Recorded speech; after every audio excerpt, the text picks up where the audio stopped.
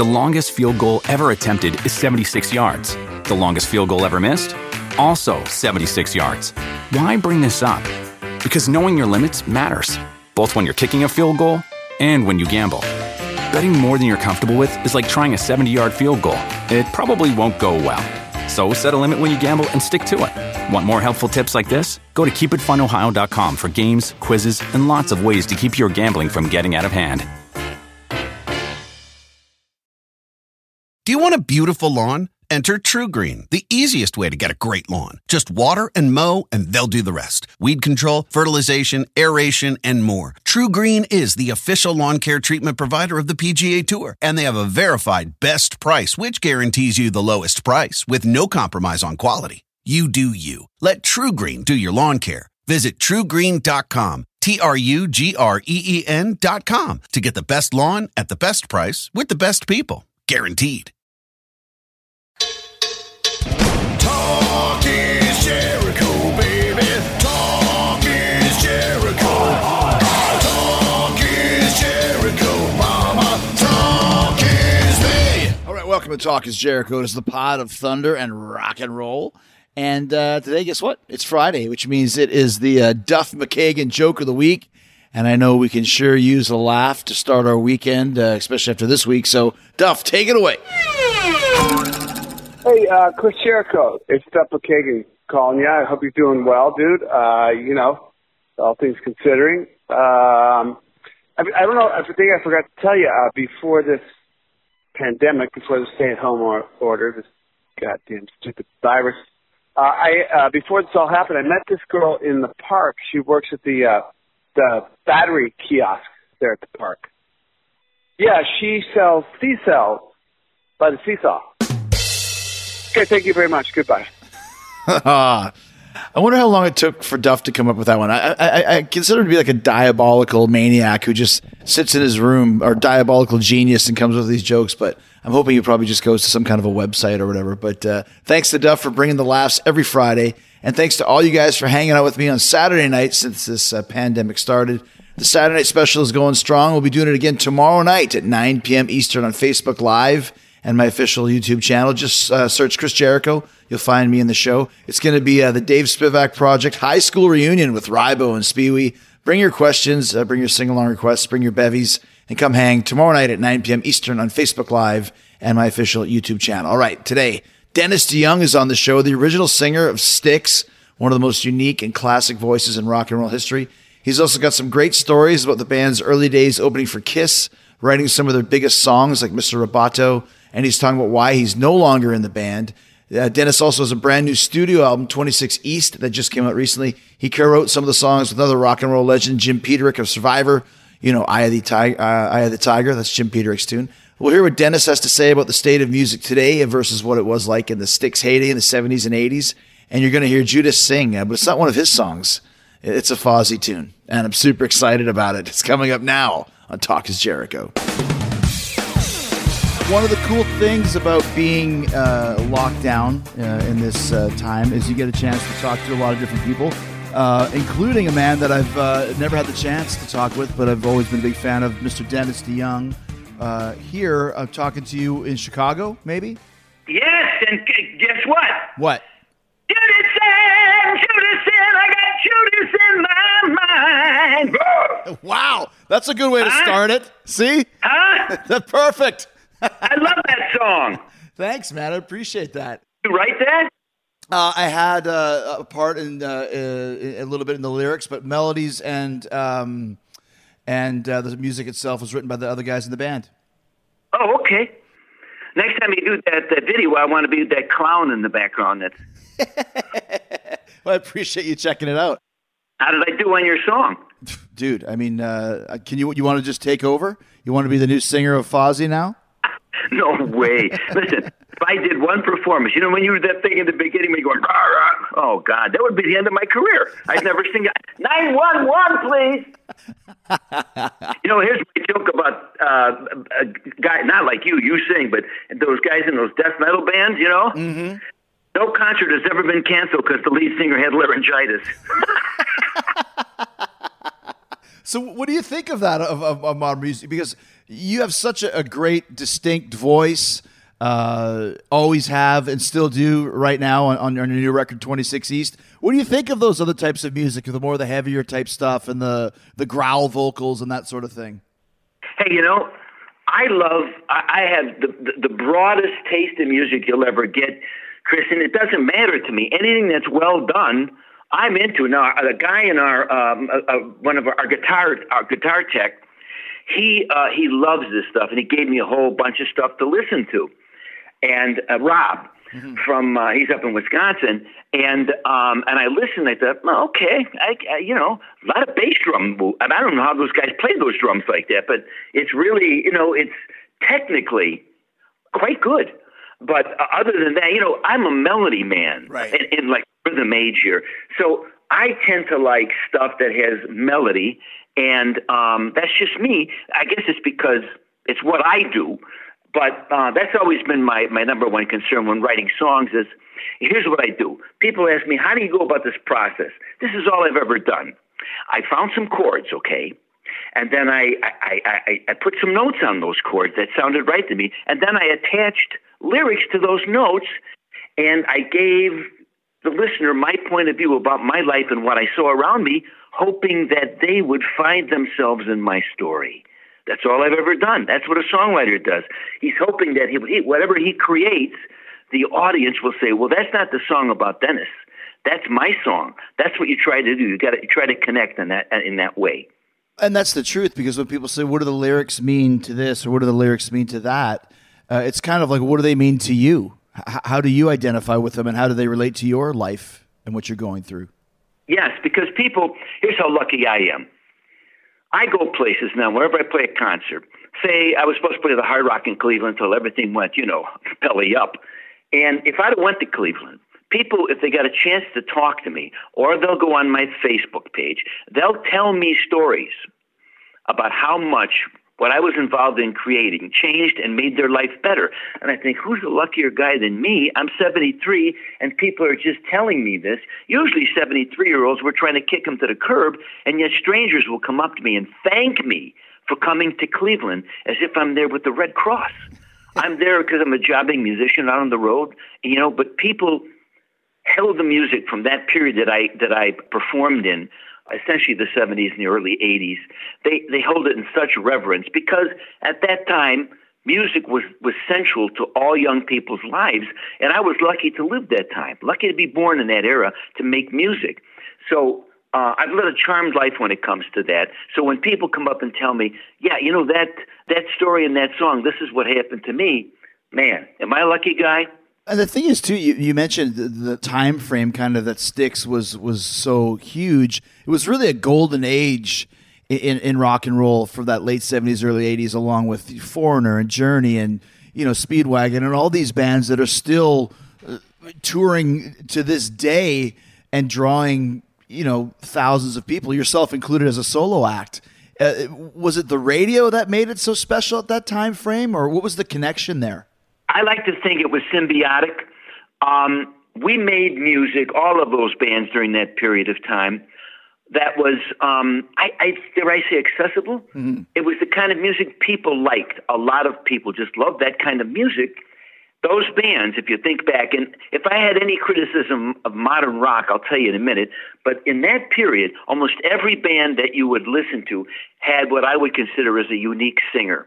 Somebody who could act. They were singers, rock singers, but they could sing. I think that was part of it, but you can never, ever discount the radio's importance. Because if you made a great song and nobody ever heard it, what would be the point? In fact, in my life, I can point to the perfect example. I wrote Lady, which was the first song I ever wrote by myself and sang on a record, and it was for the very first Styx album, but the guy who owned the record company wanted us to record 4 other songs that had nothing to do with us, outside writers. One of them, believe it or not, was George Clinton. Can you imagine? Wow, yeah. I know, they kept Lady off the first album, but when it was on the second album and it was released, It was a stiff. It was a terrible record company that had no ability to promote anything. And that album had 5 songs on it that were all mine of the 7 that were recorded. And honest to God, Chris, I thought people hate what I do because Lady was an expression of what I just do. And so consequently, 2.5 years later, quite by accident, WLS starts to play the song for lots of reasons. But if WLS doesn't start to play Lady, 2.5 years later, which in popular music is like 10. Jeez, yeah. The song became a worldwide hit. If they hadn't have played that song, I wouldn't be talking to you on this phone. So the relationship between the music and the radio was so vital and so important. And the first song on this final album that I recorded, this 26 East album, is called East of Midnight, which is really a tribute to listening to music on, with the little radio under your pillow when you're supposed to be in bed and dreaming the dreams that music brought to your mind. So radio, and this is why when Serafino from Frontiers Records said, I want you to make a new record, he bothered me for 3 years. I said, I want to, Serafino, because rock and roll music has no radio outlet anymore. And that's how it reached my fans. So I didn't want to make this record. But radio was so vital to everything that happened to us. Both things had to work hand in hand. There's a lot of stuff to talk about from what you just said, but let's talk right now. You said 26 East being your final studio album. This is kind of, and I know that from Frontiers, I mean, this guy, he puts out records by so many great bands. It kind of gives guys a second chance, or he's putting together super groups and all this other stuff. So how did you get on his radar in the first place to start convincing you to do your final record? Sarah, I did a video. Guys, kids, you can go to what's on YouTube, Dennis DeYoung and the Music of Sticks live in L.A. It was for an Access TV show that we recorded it with my band. And I took ownership of the thing after we did it. That was part of the deal. Serafino came along out of the clear blue and said, I want to promote it, make you a DVD 2-album thing. He did. It was a beautiful package. That was the end of it. And then right after that, he came to me and kept asking me, Dennis, make a new studio album. And I says, Serafino, I don't see the point to it. So anyway, my buddy Jim Peterick, who wrote Eye of the Tiger, who was in Survivor, and he was the singer and songwriter of Vehicle, he lives 3 blocks from me. And him and Serafino, I think, had tea one day. And Jim kept saying to me, come on, Den, the world needs your music. I said, have the world text me. I don't believe that. So anyway, he wore me down. He wrote did this demo of a song he was writing called Run for the Roses. I heard it and I said, well, that's a humdinger, dude. Let's get together and see if we can finish this song. Before you knew it, we had finished 8 songs. And so I went on to record about 18 songs over 2 years. And half of them mine, half of them me and Jim. And so when it came down to whittle them down for 26 East, which, by the way, is the address of my parents' home where Nucleus of Styx was formed in 1962. The Panazzo brothers, John and Chuck, who lived across the street from me, 3 kids in that basement of that house formed the band. So for me, it's like full circle, Chris. Right. Started there, and I figured that's where it should end. The longest field goal ever attempted is 76 yards. The longest field goal ever missed? Also 76 yards. Why bring this up? Because knowing your limits matters, both when you're kicking a field goal and when you gamble. Betting more than you're comfortable with is like trying a 70-yard field goal. It probably won't go well.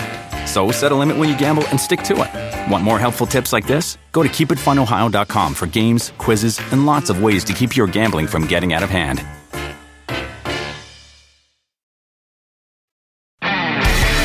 The first song on the record, you mentioned East of Midnight. It's a great rock and roll tune, and it borders on proggy at times, which is Styx always had that influence to it. Are you a fan of prog rock? Because you're one of kind of the bands in the 70s that was like a Yes or like a Rush that was able to kind of bring that style of music more into the forefront. Yeah, I think when we formed in 1970 with the final members, Emerson, Lake and Palmer, Yes, Moody Blues, whatever, they were all coming to the fore. Jethro Tull, some of his stuff. And I idolized everything English. And another thing, Keith Emerson, when I heard those synthesizers, I said, hey, here's a chance where I can compete with those show-off guitar players. So, yeah, we kind of adopted that. We were never a prog band. All the prog diehards, we know what they're like. The station's not prog. We never intended to be. We were just a band at heart that was an American rock and roll band who did proggy things from time to time. But when you think about it, yeah, I like the music, but, it's like this. We were really an American rock and roll band, and we did so many different styles of music throughout our career that I think it's tough to categorize us.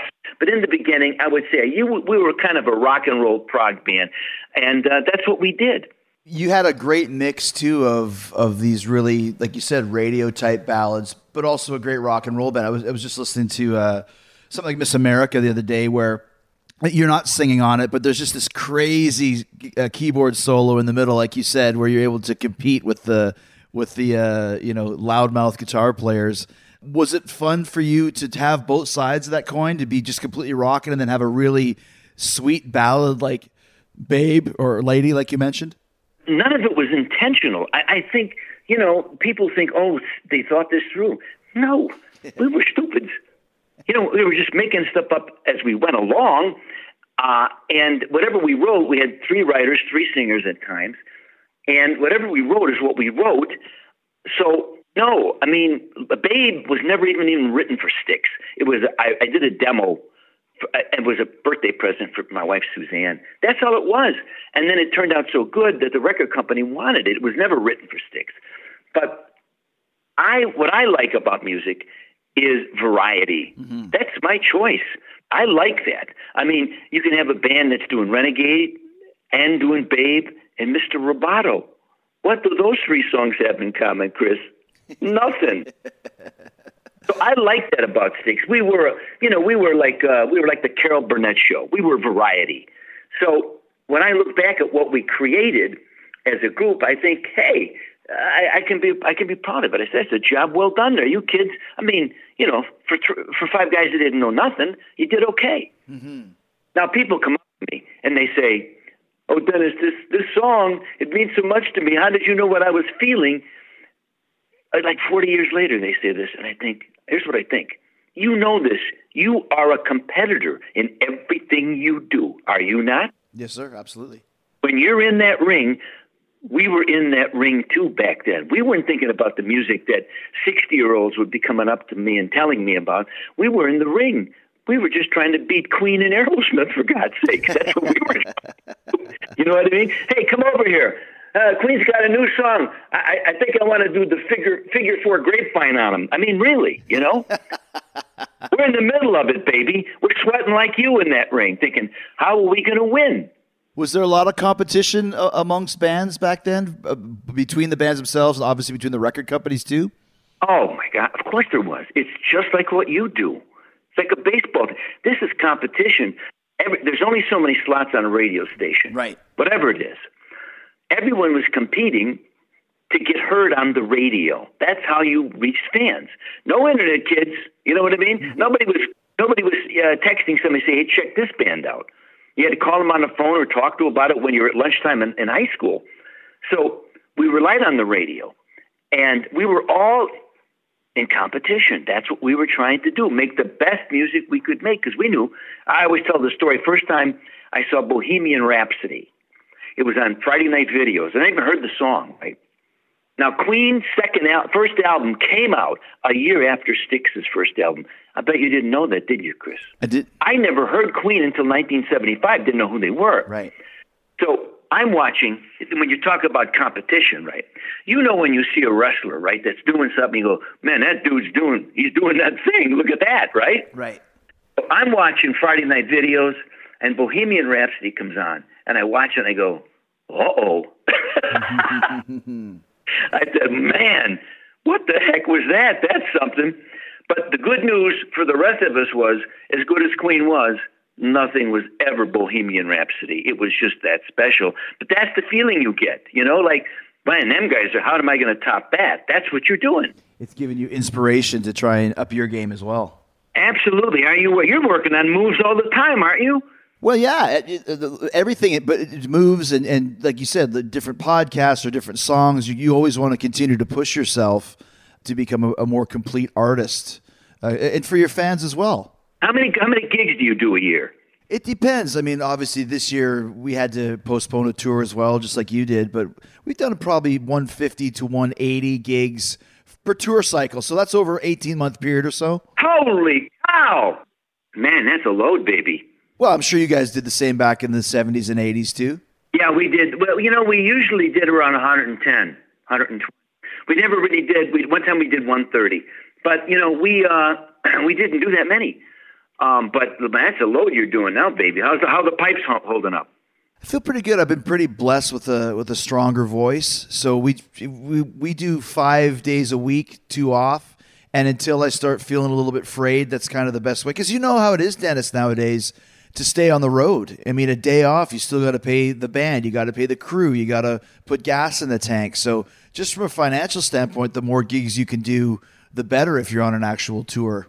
Absolutely. And listen, when people ask me about, and listen, of course, I planned this, Chris, in case you didn't know. I said, I worked on this album for two years. When would be the perfect time to release the first single? Let me think. How about a pandemic?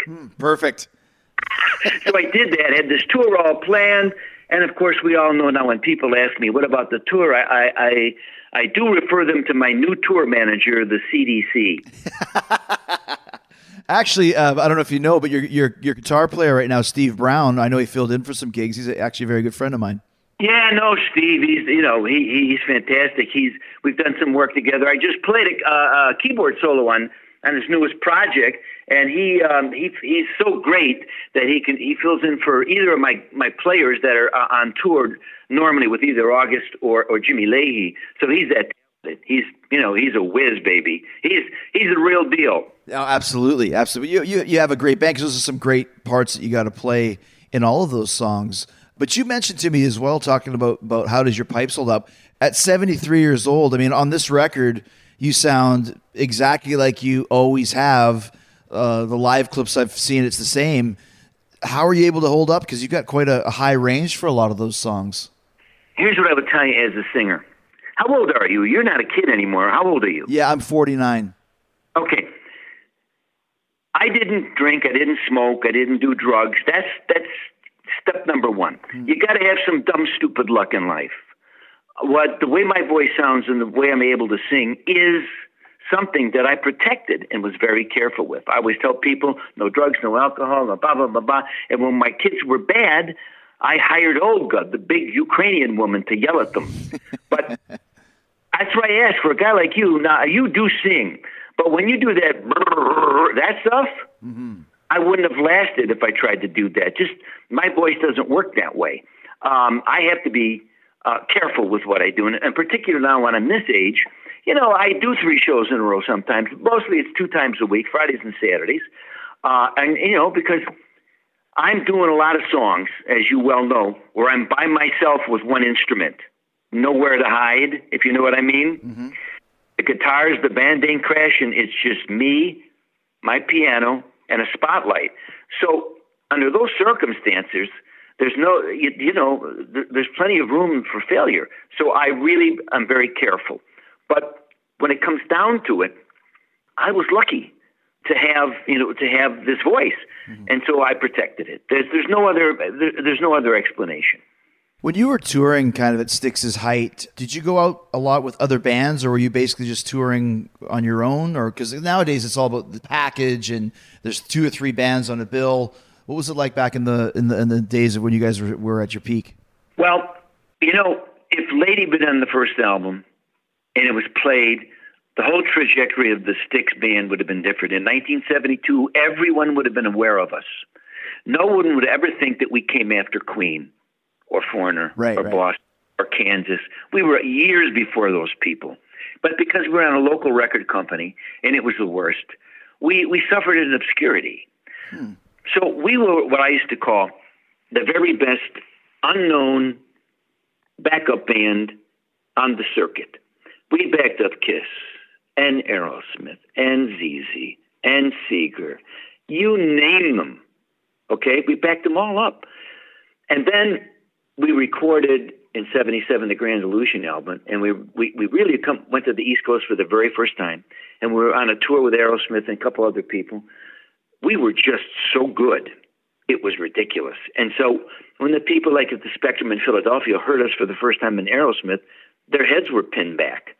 And after the Grand Illusion broke, then we became headliners ourselves. So we had a long, painful trajectory to get to the top. And in many ways, the only thing about it that was valuable was you didn't get it everything all at once and it would go to your head where you would start believing that you deserved it. Mm-hmm. I would say nobody deserves nothing in this world, as far as I can tell. You either earn it or you don't. You either get it or you don't. There's no earning, no fairness. As we find out right now, we are big blobs of pizza and coffee spinning through the universe. You know what I mean? Trying to convince yourselves we're in control. We're not. Right. So there is no fairness. There is no, you deserve this. I don't buy into that. So we had a long road to the top, and valuable lessons were learned.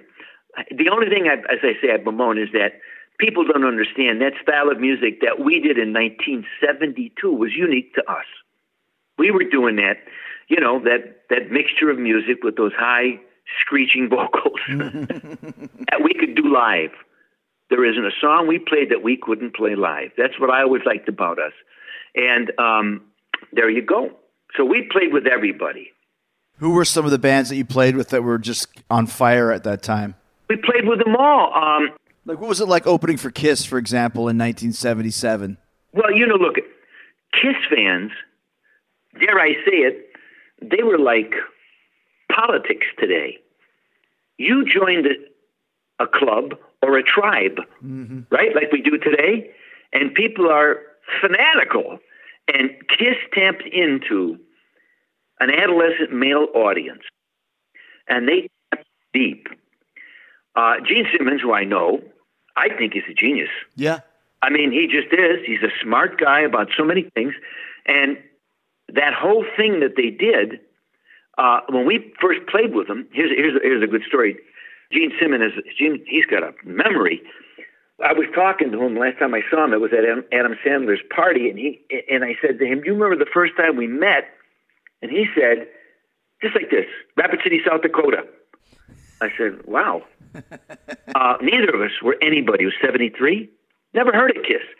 They were in the bar. We came in, and we were shooting the breeze because the concert, it was canceled because it was a torrential rainstorm. They just talked for about 10, 15 minutes. That was it. I never heard of them and didn't even know they did makeup and all that stuff. So, the next time I saw them, we were backing them up.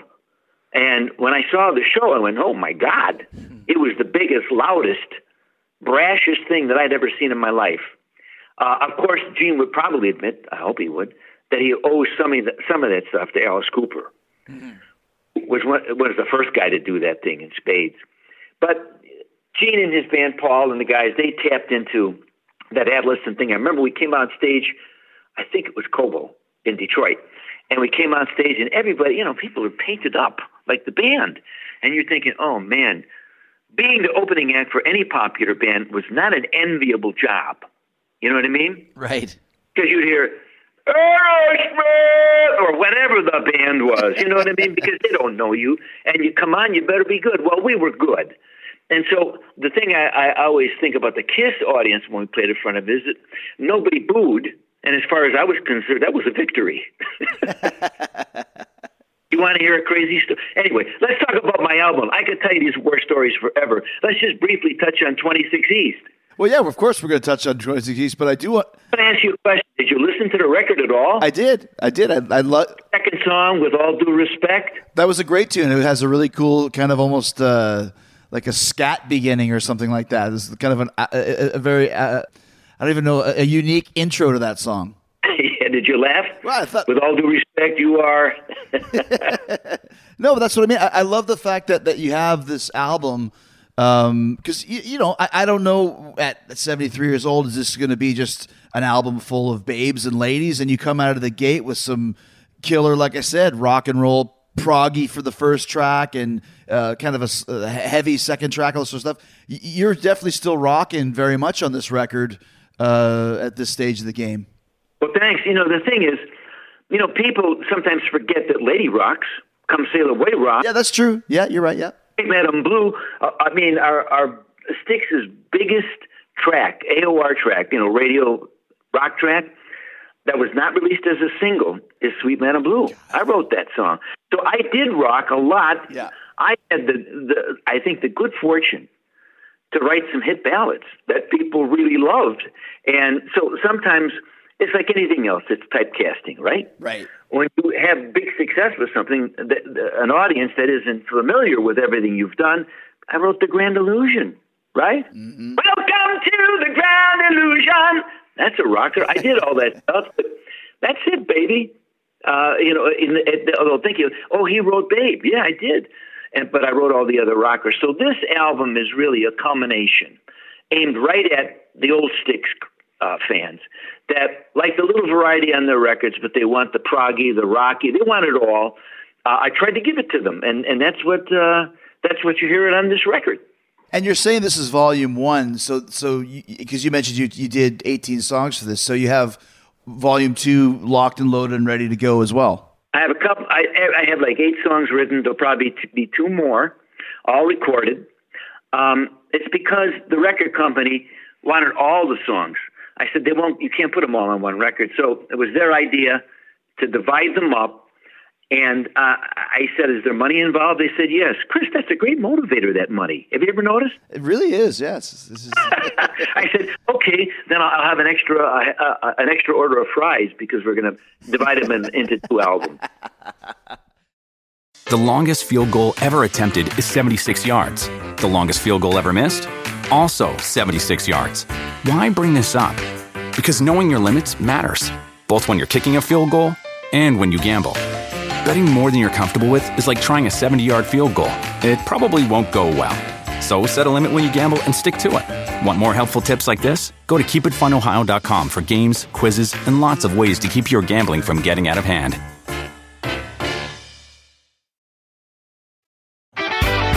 Tell us about the song you did with Julian Lennon, Good Old Days.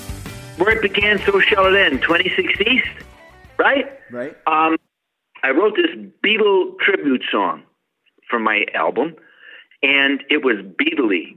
I'm ripping them off left and right, baby, unashamedly. Because on 2/9/64, when they were on Sullivan, my life changed. It was that night I decided I would be a professional musician. That was it. One day, I'm going to do something. I'll do that. Then it was that. That was it. And that's when TW4, the original name of the band, Styx, we started playing rock music. Before that, I played accordion, Chris. Can you imagine?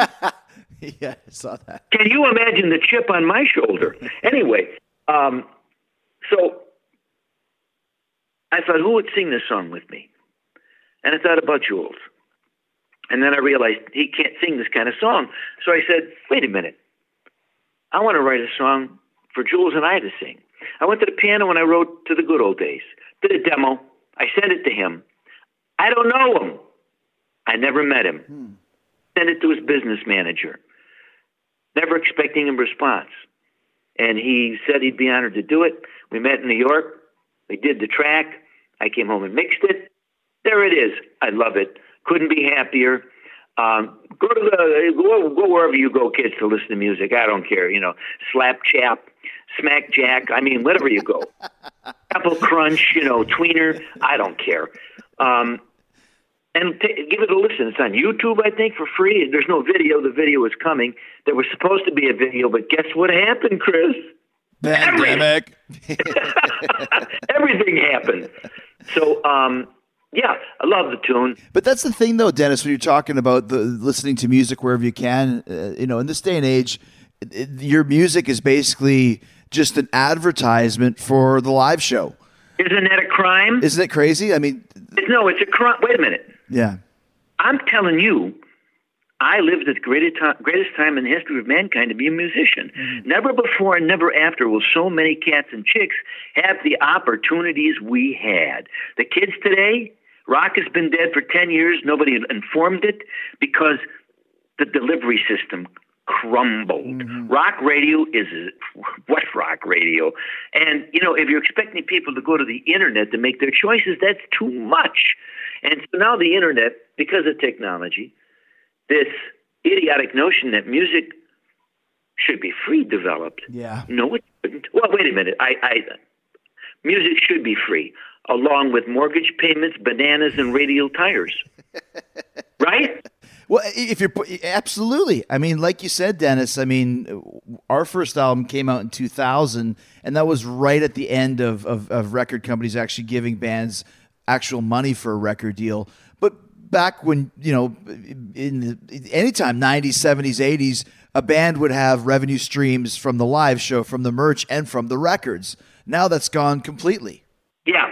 Look, you and I we better not get in front of that train because it'll roll over us. Mm-hmm. That happened. It was allowed to happen. And now you have people who, by and large, who had nothing to do with the investment, owning the music and licensing it to strangers.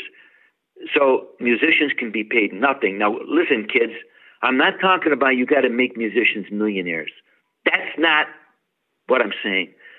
But when somebody gives you the joy that I know music gives you, you should compensate them in some way so they can have the opportunity to rinse and repeat that process so you can get more joy.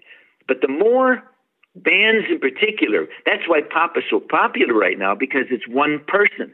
But when you have 4 or 5 people relying on income to exist, it's going to make it very, very difficult. And I'm not saying musicians, like I said, have to be overpaid, but they got to be paid. Musicians cannot exist on performing alone because the business model is upside down. You used to tour because people know your music. If they don't know your music, how can you tour? And you have the luxury, too, of having, 40 years of a huge fan base and giant classic rock and roll songs behind you. So, but like you said, for a newer band coming out, how do you amass that fan base? It's such a vicious cycle. How do you get people in the venues to hear your songs to get paid if you can't get your music out to them for them to hear it? And it goes around and around and around. Simple. Scoundrels and robber barons and people who think all things should be free. Mm-hmm. You know and I know. We're adults. I'm a very old one. But we know this. If somebody says something is free, you better check the fine print. Somebody's paying somewhere. This idea that developed that you could produce a product, which is really what music is, that should be free, and I used to tell people when this began with the file sharing, I said, this is going to be the end of this thing. And of course, a lot of people who write about rock music who know nothing, let me just clarify that for the most part, they're going to tell you, no, we can finally get away, from the man, because that's their whole thing. Oh, we're fighting the establishment. The man, CDs are too, the man. You know what I think? Have I said this already? You're the man. You signed a record contract with a multinational corporation. Right. There's a product that would be sold. You're the man. It's idiotic. It's a grand illusion. Musicians, it's a job. It's a great job, the best job. They make music. They play concerts to give joy to people who are in need of it. Are they not? Now more than ever. Yes, now more than ever to the good old days. See what I did there? Good segue. Good job. So what's it going to be like when you are able to go back on tour? What type of a mix will you play of this new record with all the great songs that are on it, and then, of course, all the great songs in your catalog from Styx? I have found that so many bands like myself and artists, my fan base is rightly in love with the music of their youth that made them feel good about their life. And what they do when they come to see me, 85% of them are there for nostalgia, to feel that, to capture that spirit, because music can do that for you. I've often said, I can hear certain songs from my youth. I can smell things. Did you hear what I said?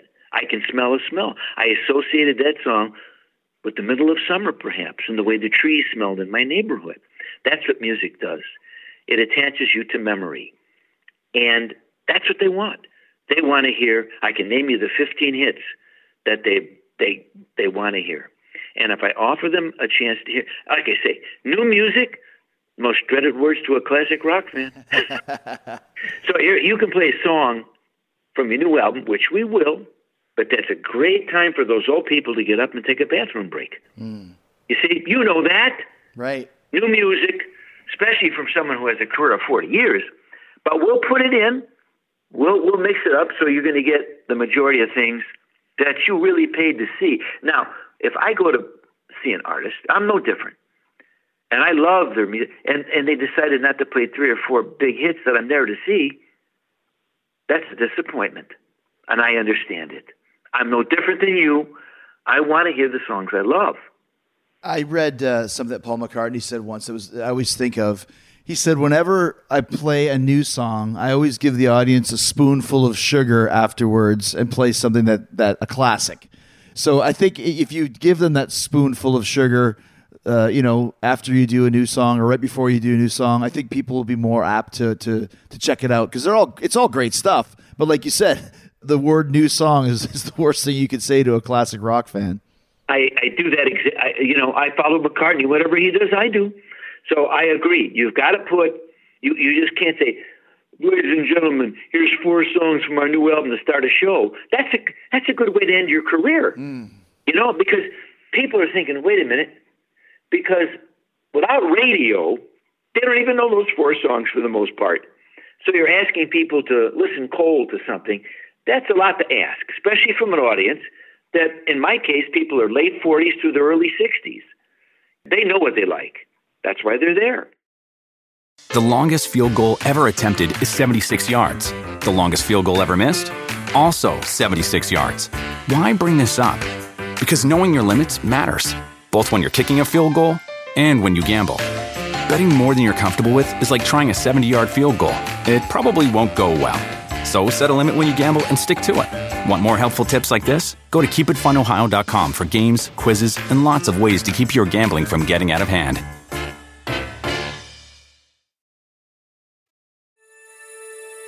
It's interesting when you have kind of a split with Styx, and Styx is still out on tour on one side of the coin, and you're on the other side. But you got the voice, and they've got the name. Does that confuse people ever, or do your fans pretty much know that this is Dennis DeYoung, the man, and here he is type thing? That confuses me. Listen, back in 1998, after we had 2 hugely successful reunion tours in 96 and 7. 98, I got sick. I got influenza A.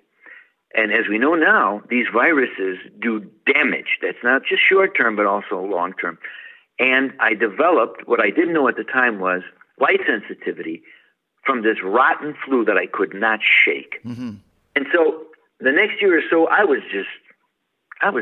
thought I had chronic fatigue. I couldn't get a diagnosis. The guys knew it. There were only 3 of us left. It wasn't a band. It was Tommy, JY, and myself. We start making a new album. I'm doing it really out of my sickbed, but we're getting there. And then they wanted me to commit to a tour. And during that period, I discovered that light was what was making me fatigued.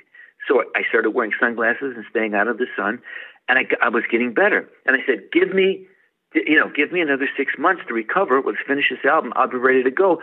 Tommy and JY decided, they gave me the ultimatum. Show up on this date to rehearse for the tour, or we're going to replace you. That's what they did. Any story they told after that, any cock and bull story about Mr. Roboto or ballads or anything else is a smokescreen to cover up the fact that those 2 guys replaced a sick colleague. Now, here's the joke of it all. Over the last 20 years, I was left. And I had to kind of rebuild my solo career, which I have done with the help of Tim Orchard, a guy who was my manager.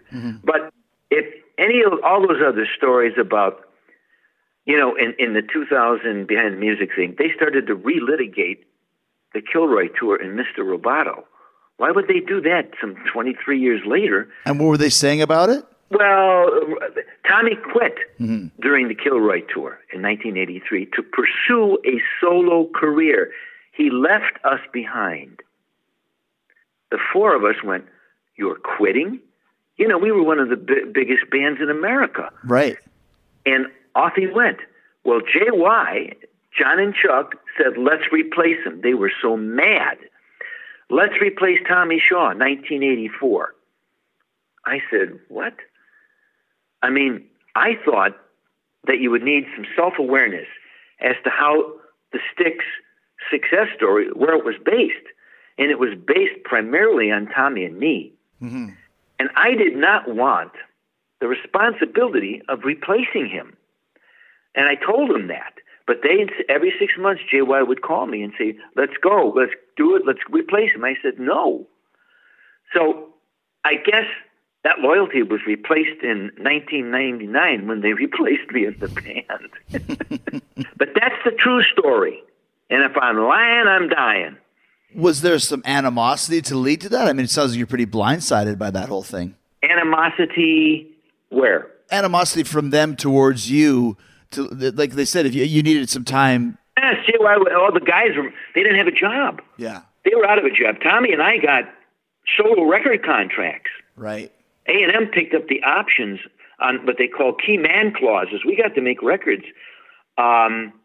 Nobody else did. Mm-hmm. So, yeah, they were mad. But the fact is, I did not want to try to reunite without Tommy.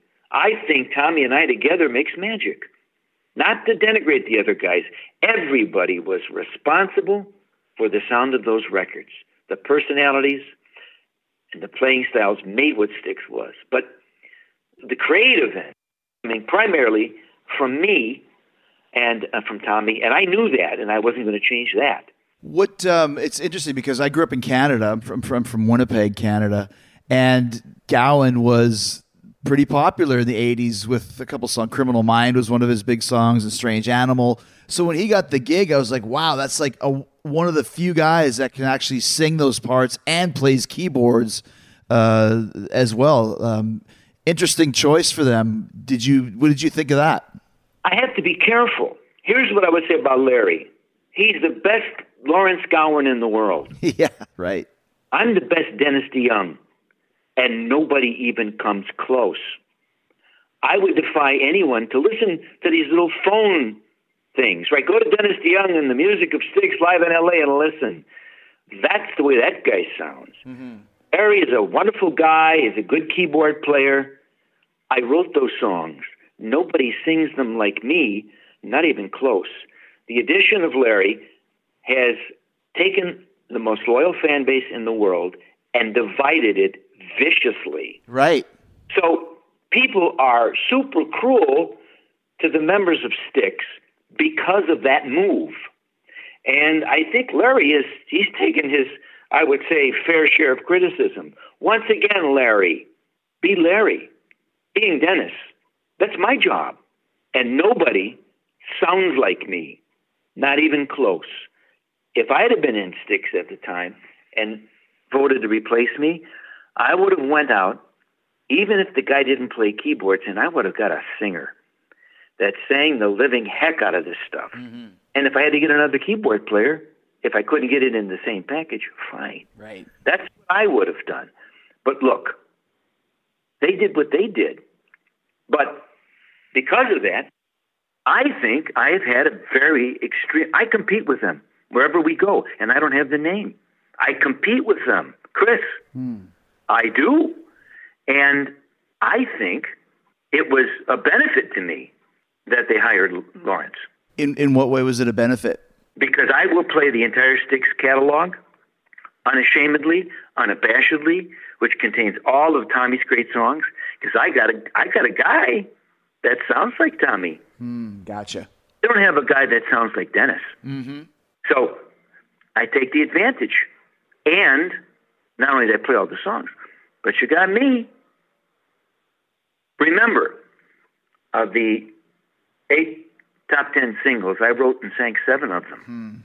Before Tommy joined, we had a hit record and a gold album and recorded an album that would go on to sell 2.5 million copies called Equinox. while Tommy was playing acoustic guitar in a bowling alley in Alabama when we called him. And then after he'd left, we did Edge of the Century, which had a number 3 hit, Show Me the Way. That's right, yeah. That gave us hits in 3 decades. How about that? Yeah, because that was like 1990, I believe, or something like that, right? 91, yeah. Yeah. So that's my feeling on the thing. Now, that's not to say that you can't like the new incarnation of Styx. Who am I to tell anybody how they spend their money to be entertained?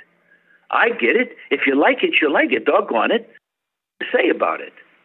So right now, you go and listen to Larry sing "Lady," unless me sing it. That's not the same thing. And I feel bad for Larry. You know, I mean, he took the gig, so he knew there'd be some criticisms. But that fan base, which was so beautiful, has been torn to shreds. They divided into camps, and I hate that. Styx wasn't about the individuals; it was about the collective. Right, very much so. Very much so. So 26 East kids, pick it up. You can go listen to East of Midnight. It's on YouTube or, like I said, iTunes or Amazon or, Spotify, and listen to it. Then if you like it, download it and keep the music alive. And go see the gigs and buy the T-shirts and all that sort of stuff. Absolutely. Oh, I don't even care. You probably have T-shirts. Buy the music. That's what I buy the T-shirts because people like to have a souvenir. But me, it's not. I'm not a haberdasher, right? Mm-hmm. And if I'm not selling keychains or coffee mugs, I'm selling music. That's great. All right, hold on. Okay. Don't move. Tommy! The real Dennis DeYoung, letting his sister in the door.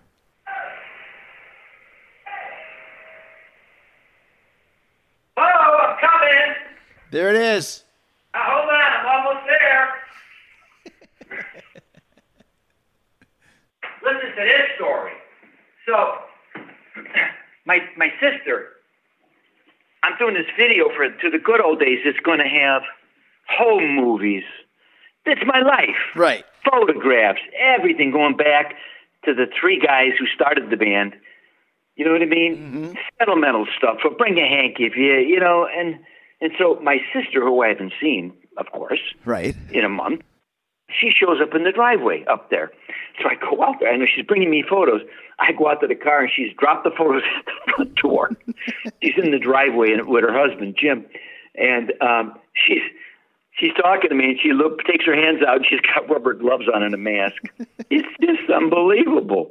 Can you believe this? Isn't it crazy when you think about that? Oh, my God. I think I said, I'll give you a hug, but I don't want to die.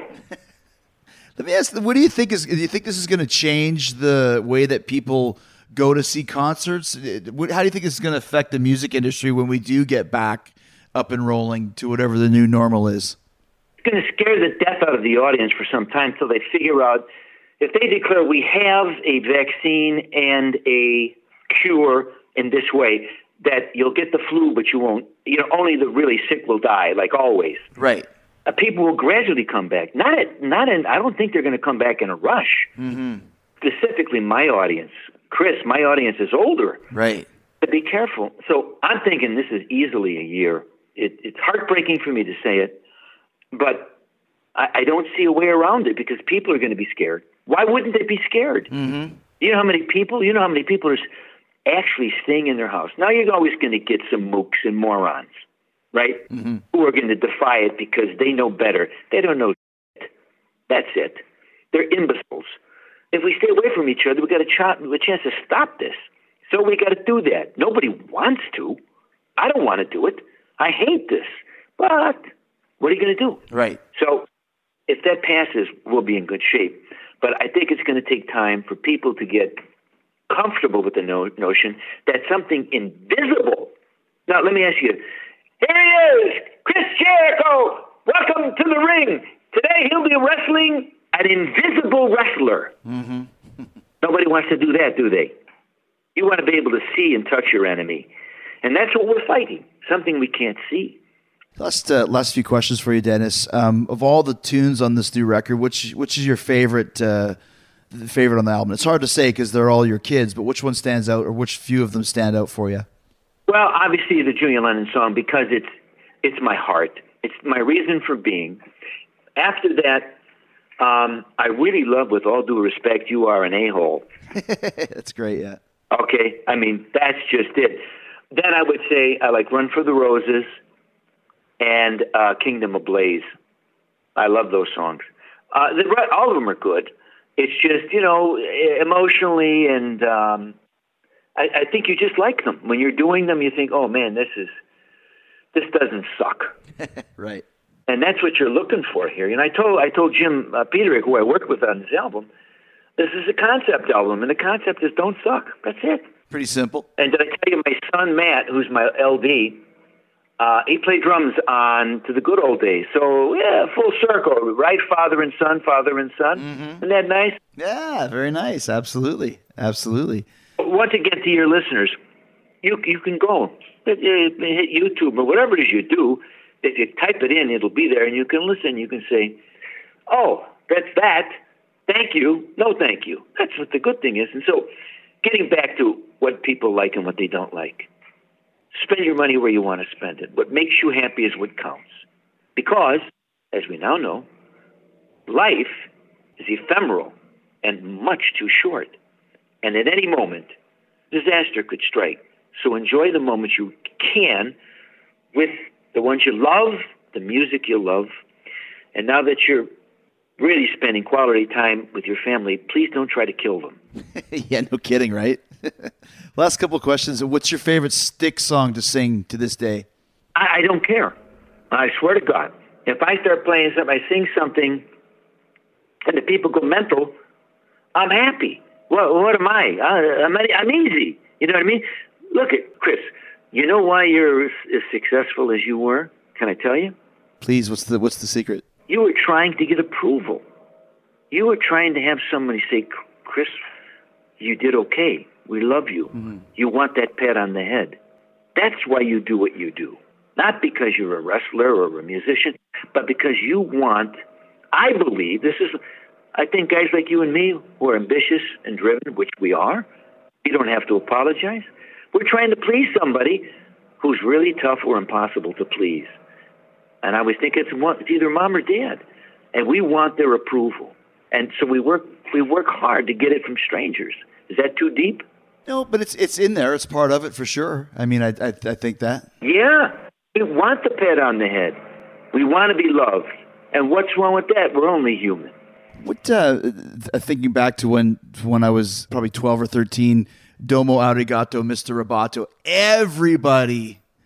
everybody was singing that. All the kids in my school, because we thought it was so cool of Domo Arigato. What does that mean? Oh, it means thank you very much in Japanese. Like we actually learned something from Dennis DeYoung and Styx. What an interesting tune. Let me ask you a question. Now, be honest. You can be honest. How, you were 13? 12 or 13, yeah. 1983. Yeah, 12. Were you doing the robot with your friends? What were you doing? I'm just asking. We didn't do the robot. I don't think that had that up in Winnipeg, but I just remember everyone just singing Domo Arigato, Mr. Roboto. People liked it, didn't they? It was a catchphrase. Yeah, absolutely. Absolutely. Tommy and JY and I and the whole band loved that song when we were doing it. We loved it. Tommy brought the vocoder, bow, bow, bow, bow, bow. Yeah. He brought that into the band, not me. If I'm not mistaken, that's him doing that on the record. We loved it. As I said, the problems with the Kilroy tour was not that song. The problems were, I asked a lot of the band, which was like even acting on stage, Gotcha. to do what I thought was a rock theater piece, pushing the boundaries. But the real problem was, we were, in 83, experiencing the beginnings of the change in music. Right. Which was supposed to happen. That's where Bob Bobata was part of that. And after that, a lot of the English bands, a lot of the techno bands, go back and look. A year or so later, Van Halen put synthesizers in their rock music. That's right. ZZ Top, too. What does ZZ do? She got legs, right? Mm-hmm. Well, we jumped in both feet. And that's what it was all about. But ultimately, here's what I'm going to tell you on an aside. Rock bands always have differences of opinions and creative differences. Put 5 people in the room, need I tell you? That's how it works. You have a band, people have different ideas, but we worked together competitively for, 10 years. and made it work in our advantage. And I always tell people, ask me, why do rock bands break up? Apart from, somebody sleeping with the drummer's wife, I think it's drugs and alcohol. Right. Drugs and alcohol impair your thinking process. They can make you think things that are not true. It's awful. And cocaine has destroyed more bands, right, than any creative difference in the world.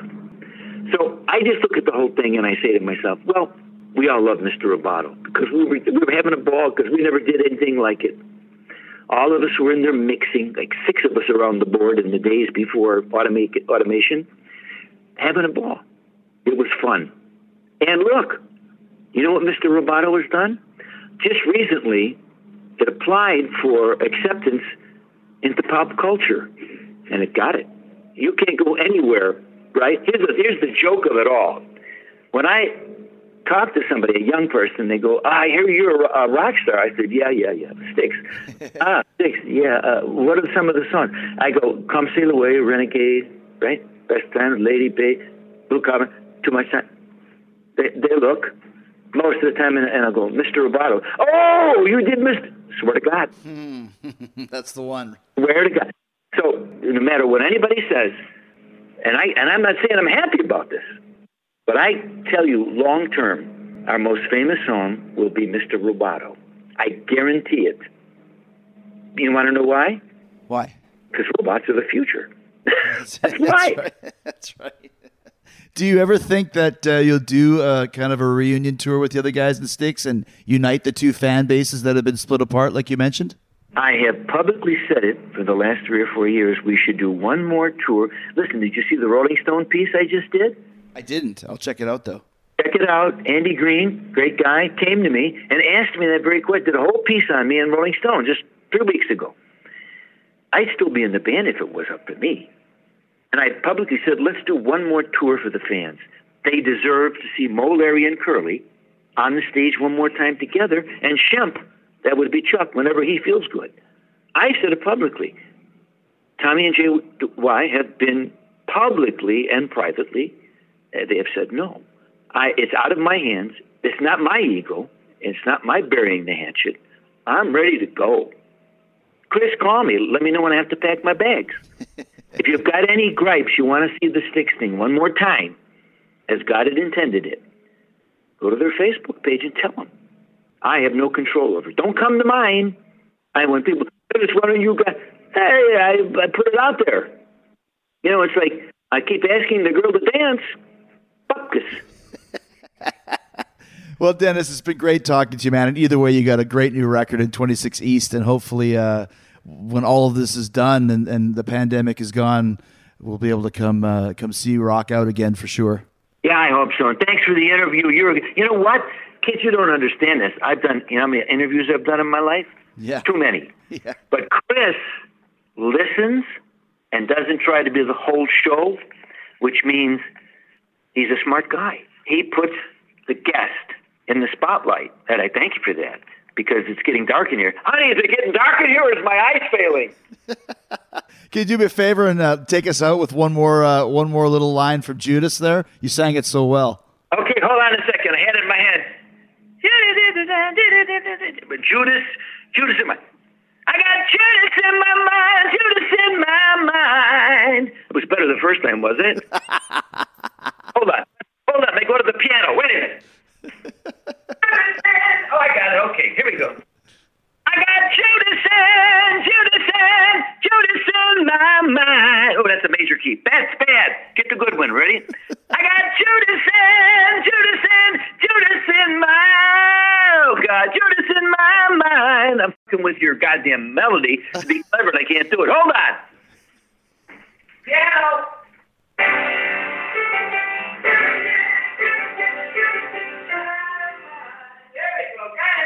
Nailed it. Yeah. Got it.